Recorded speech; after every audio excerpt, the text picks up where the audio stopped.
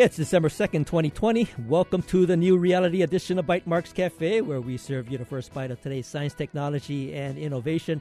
I'm Bert Lum. First up, we have Brett Tanaka from CSTA, which is Computer Science Teachers Association, the Hawaii chapter, and he's here to tell us about the upcoming Computer Science Education Week coming up. And, of course, then we'll be joined by Dr. Christina Higa from the Pacific Basin Telehealth Resource Center and Dr. Kaohi Akiona from Hope Services. And we'll talk about the CARES funding and telehealth services on the Big Island. First up, I want to welcome Brett Tanaka. And of course, he's an educational specialist over at the DOE and also part of the Computer Science Teachers Association leadership. And he's here to tell us about this upcoming Computer Science Education Week that's coming up on the 7th, which is next week. And I want to welcome you, Brett, to Bytemarks Cafe. Aloha, Bert. Thank you for having me. So, Brett, every year, I guess there's a Computer Science Education Week, and I know there's a bunch of events that occur, and oftentimes it's in person and hands-on, and always kind of a fun thing to have students get involved in. But I guess this year it's all going to be virtual, right? So maybe give me a little rundown on what's going to happen over the course of next week from the 7th to the 12th. Yeah, thank you. So basically this year we have a week long of local events. They're all virtual. You can find them on our website, hawaii.csteachers.org. And under the events, there are different types of events from the elementary and CS. We've got this Art Code dance party activity. We have a panel session on next Thursday talking about different types of computer science education issues. And then we have a variety of partners from STEMWorks to Purple Maya to Microsoft that are all doing different types of activities. And this is also in conjunction with the National Computer Science Education Week, which is at csedweek.org. And they are also running a series of webinar sessions. Again, they're all virtual. Mm-hmm. They're both activities, but there also are sort of like informational sessions. They also are partnering with different providers that individually are offering different types of real easy, computer science activities. It can be both for students and the family and anyone really, and it's just to increase the awareness about computer science. So Brett, the events that are taking place, I mean, they're kind of geared for different age groups. So if a student, it's kind of specific for whether it's elementary or middle school or high school, right? I mean, it's pretty well spelled out.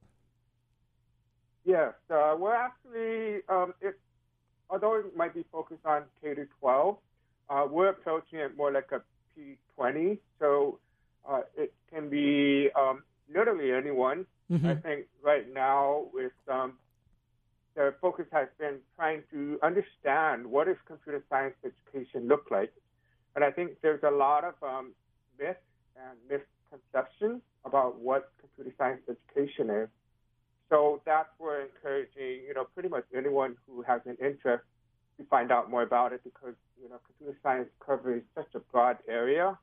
I mean, you can be a simple end user, which I think most of us are. We use digital devices, to someone who wants to pursue a career, whether it's in networking, programming, cybersecurity, social media. I mean, the list goes on and on.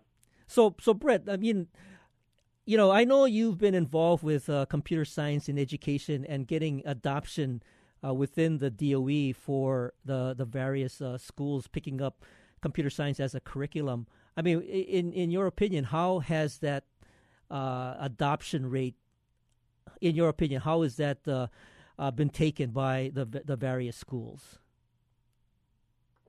Yeah, I think it's It's been a work in progress. I mean, we're relatively new in the sense we've only started this effort about 3 to 4 years ago. Mm-hmm. We've made great progress since then.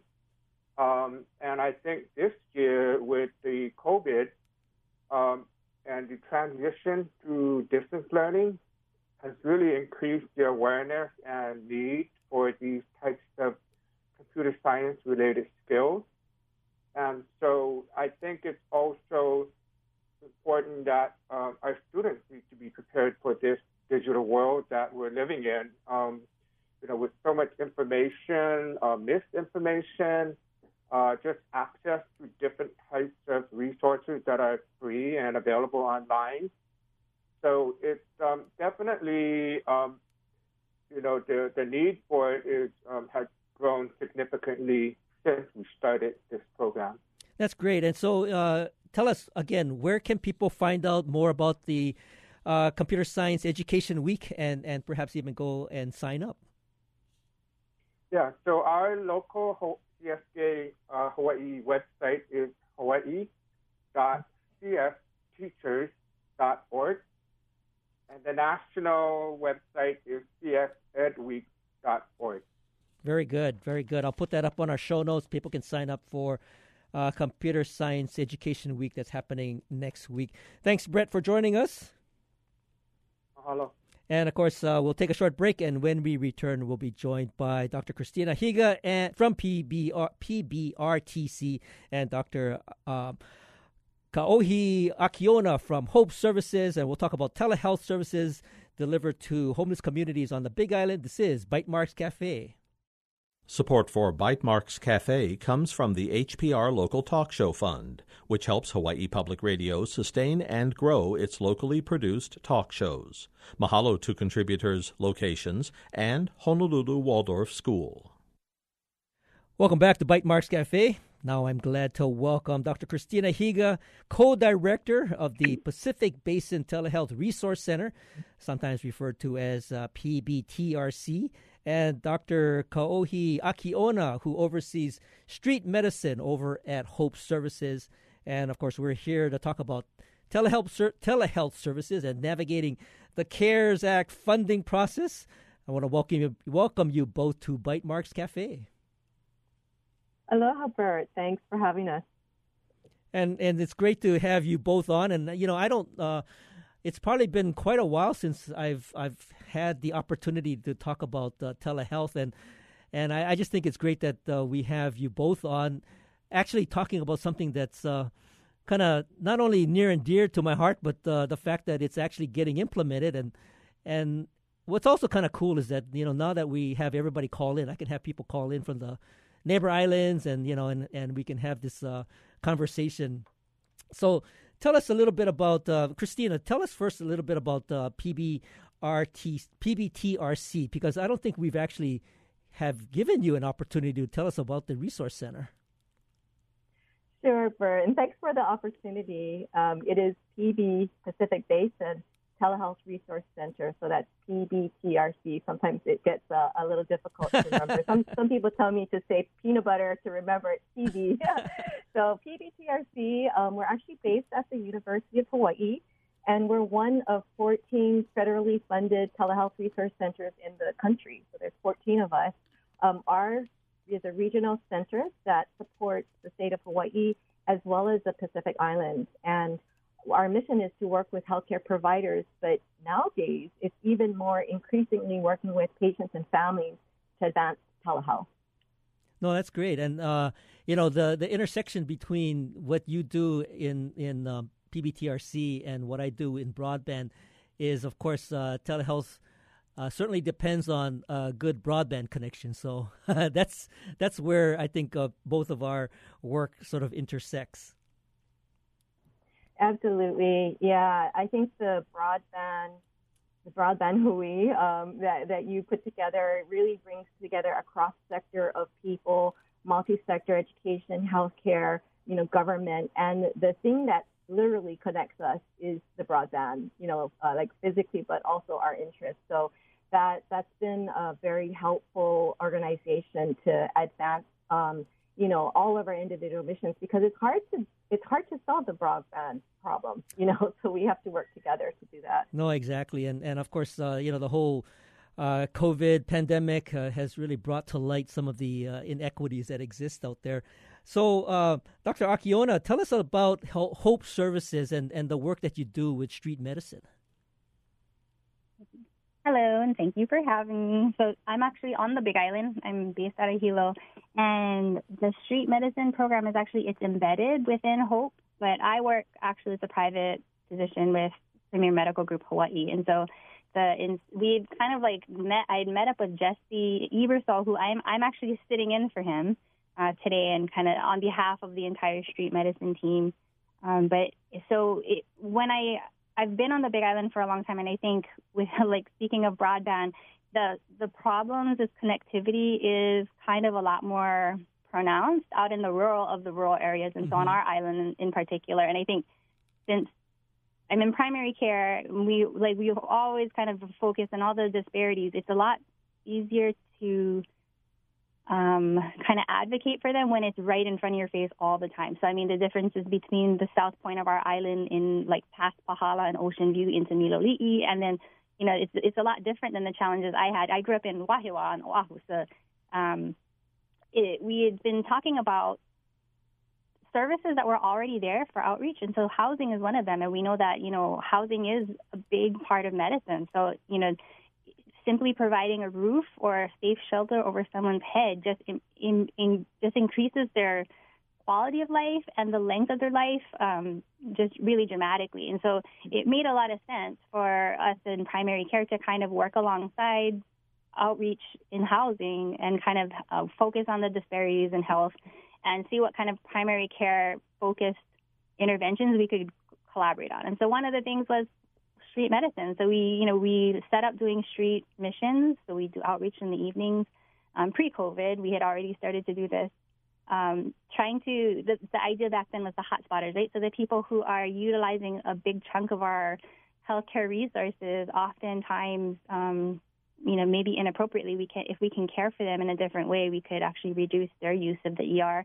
Paramedics, so that's where Jesse came from. He was from the firefighter side. It was kind of trying to figure out how to utilize the resources a little bit better. And so this street medicine thing was from both of our passions, just kind of taking care of people, but in also providing good care in appropriate places. And for some people, it's on the streets.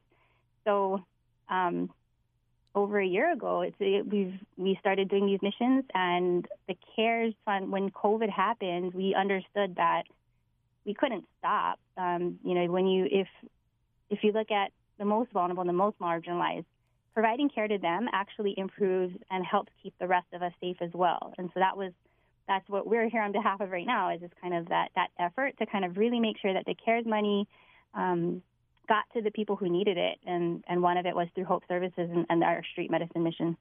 So that's great. That's a great overview. And Christina, how does I know that there are a lot of folks, doing some form of health service delivery, and many of them are, incorporating telehealth. But how do you typically connect with the folks like at Hope Services and Dr. Akiona from a resource center standpoint? Because I know you were very, very helpful and instrumental in identifying this particular project as one that could qualify for CARES funding. But what is your typical day like when you interact with all these projects that are going on out there?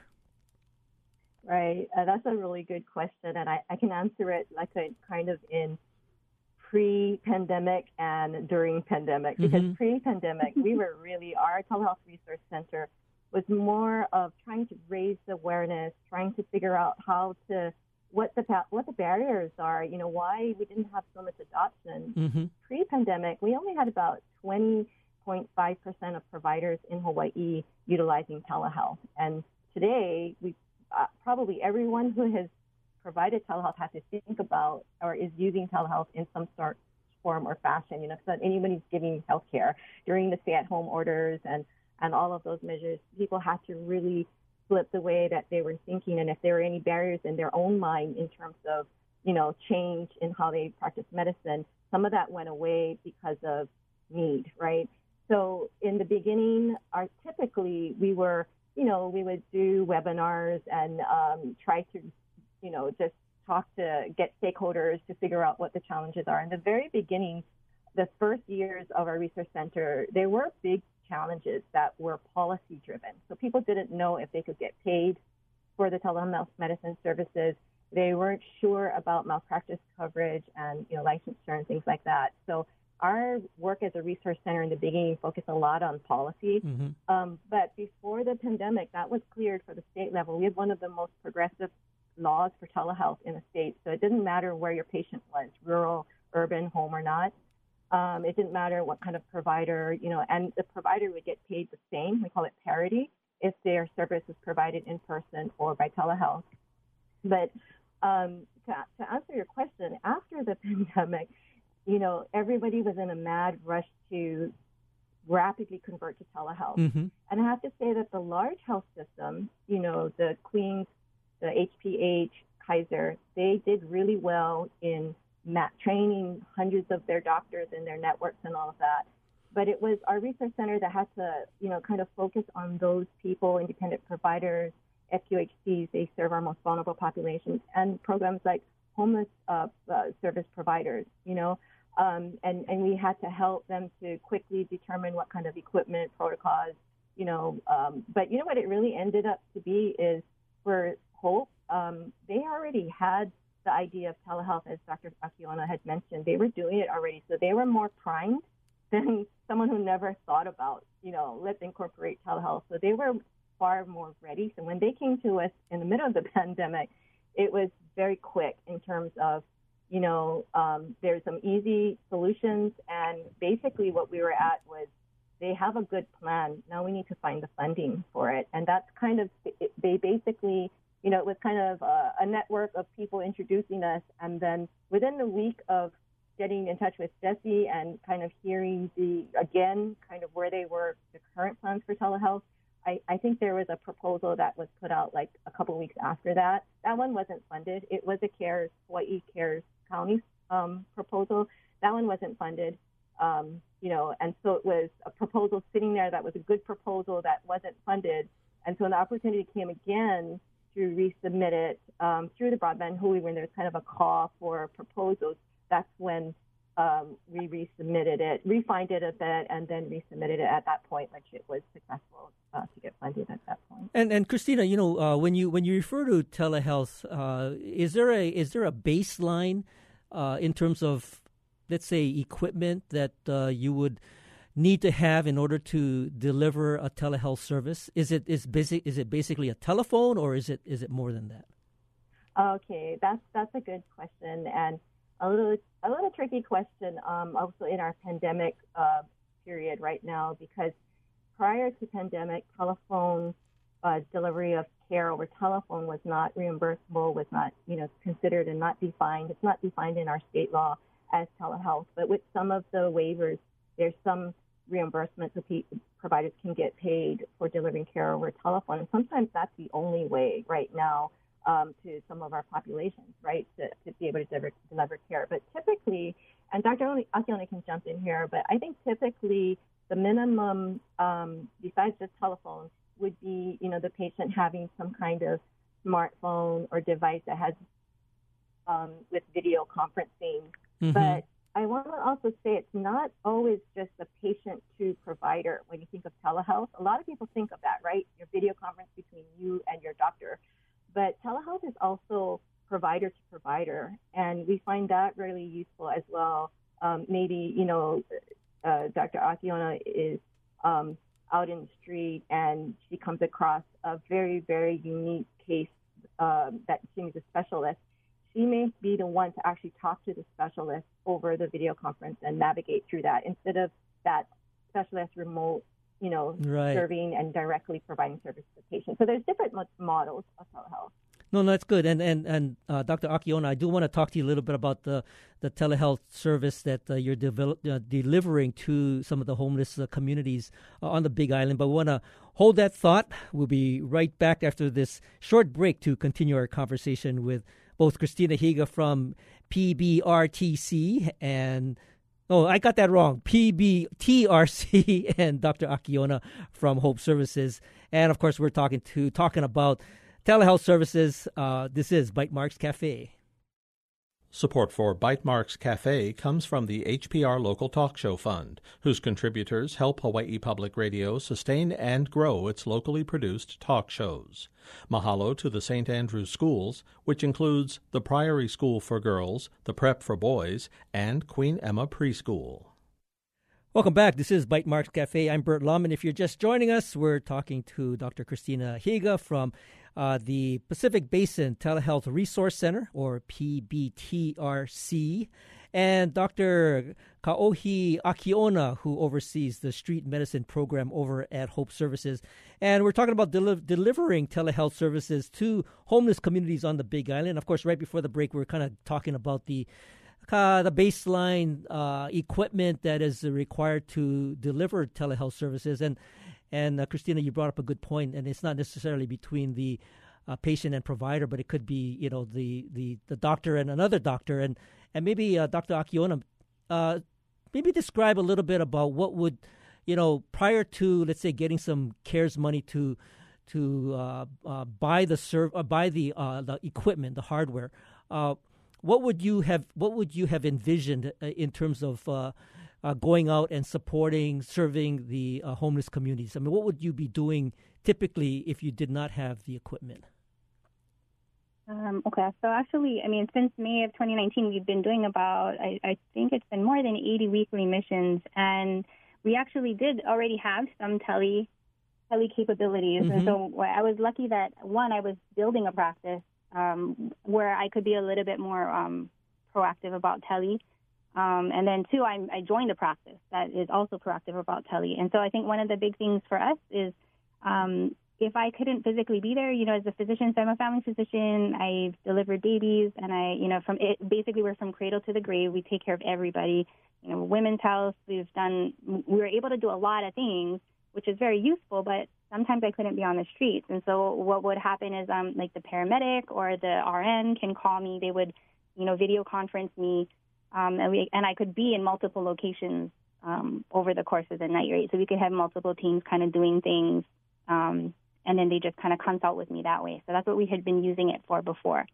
I think now with the capabilities that this money brings, we were able to get iPads and get actual hardware that we can use at each of the shelters. And so, while what we were doing was really good for that, the evening mission, we're thinking about all the other hours and all the other locations that we couldn't necessarily serve every single day.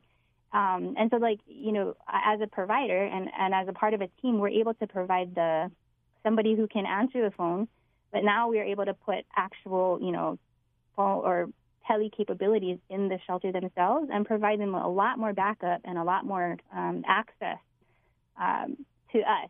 Mm-hmm. And so I think that's the biggest thing is that, we've been doing COVID testing. We've been doing COVID surveillance since April. And since June, we've done 10 rounds in all 14 shelters island-wide, so in both sides of the island. And we've been able to identify the positives early and really manage isolation and quarantine. But sometimes, in the middle of the night, one of the monitors might have a question.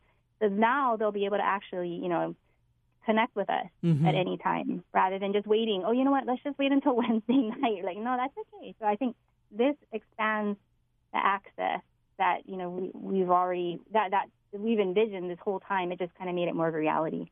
And Dr. Akiona, you kind of said something that kind of triggered my interest in the fact that there's doctors that get together and they actually specialize in delivering telehealth services. And maybe some doctors are just used to having patients come in, but your practice and the service that you've joined is kind of specializes in telehealth. Well, they were a little bit more proactive because mm-hmm. I think with Christina when she was talking earlier, some of the barriers were in the minds of the providers themselves. Right. And so it was almost she often had found herself having to kind of just reassure the provider themselves, no, this is a possibility. You will get paid. And so, I think there's in some cases, the payment plans are am I going to get paid? Can I get sued for this? Those are real concerns. But early on, I had linked up with University of Arizona, and they have like an entire division just dedicated to helping people get their teleservices up and running. And that was actually how I ended up getting linked over to Christina, because there's just, there's a network of people who are forward thinking and trying to think, what are ways that we can improve access to care, knowing that our resources are pretty limited.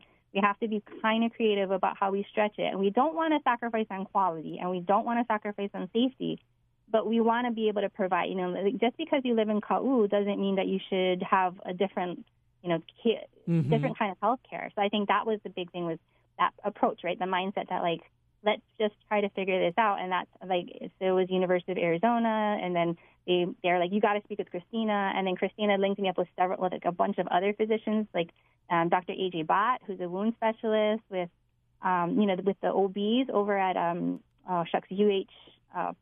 the UH practices. And they're like, all of the little things that we're missing on the Big Island, high risk OB, endocrinology, those kind of things that these are in non-COVID times are things that we'd like to try and, bring to the islands. And although we like to bring an actual person, that's often not the reality, right? So, I mean, what are the other ways we can do it? And so that telehealth gives us one really good, I don't say substitution, but it's one good option for, in-person care.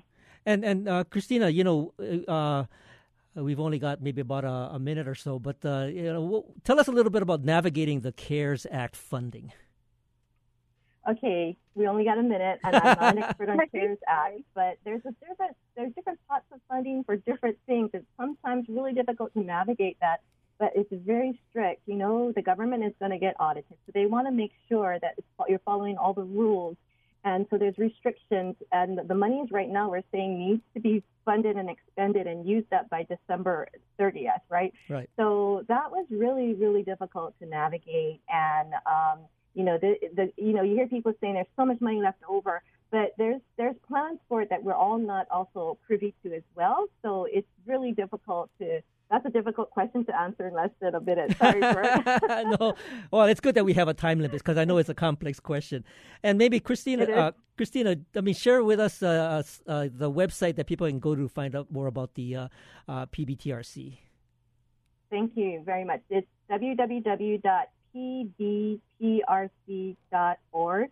And before I turn it back to you, Bert, I just wanted to say, as we're celebrating our heroes during this pandemic, we really need to say mahalo to Dr. Akiona, because she does some tireless work, man, out there, and we just really need to mahalo her. So thank you, Dr. Akiona. Well, mahalo, Dr. Akiona, and of course, Christina Higa. And Christina Higa is the co-director over at the Pacific Basin Telehealth Resource Center, and Dr. Akiona is oversees street medicine and it's a program over at Hope Services. And I'll put the link up on our show notes later on tonight. I want to thank you both for joining us, and thank you for listening to Bytemarks Cafe. Join us next week when we will talk about One Oahu and the pop-up COVID surge testing. If you miss any part of this edition, you can find the podcast of tonight's show on bytemarkscafe.org. And if you have any comments or suggestions, feel free to email me at bytemarks@gmail.com. You can also find me on Twitter. I'm at Bytemarks. Our engineer is David Chong. You can catch us on HPR One every Wednesday or anytime via the HPR app, iTunes, Google Play, and Stitcher. You stay awesome, and we'll see you next week on another edition of Bytemarks Cafe.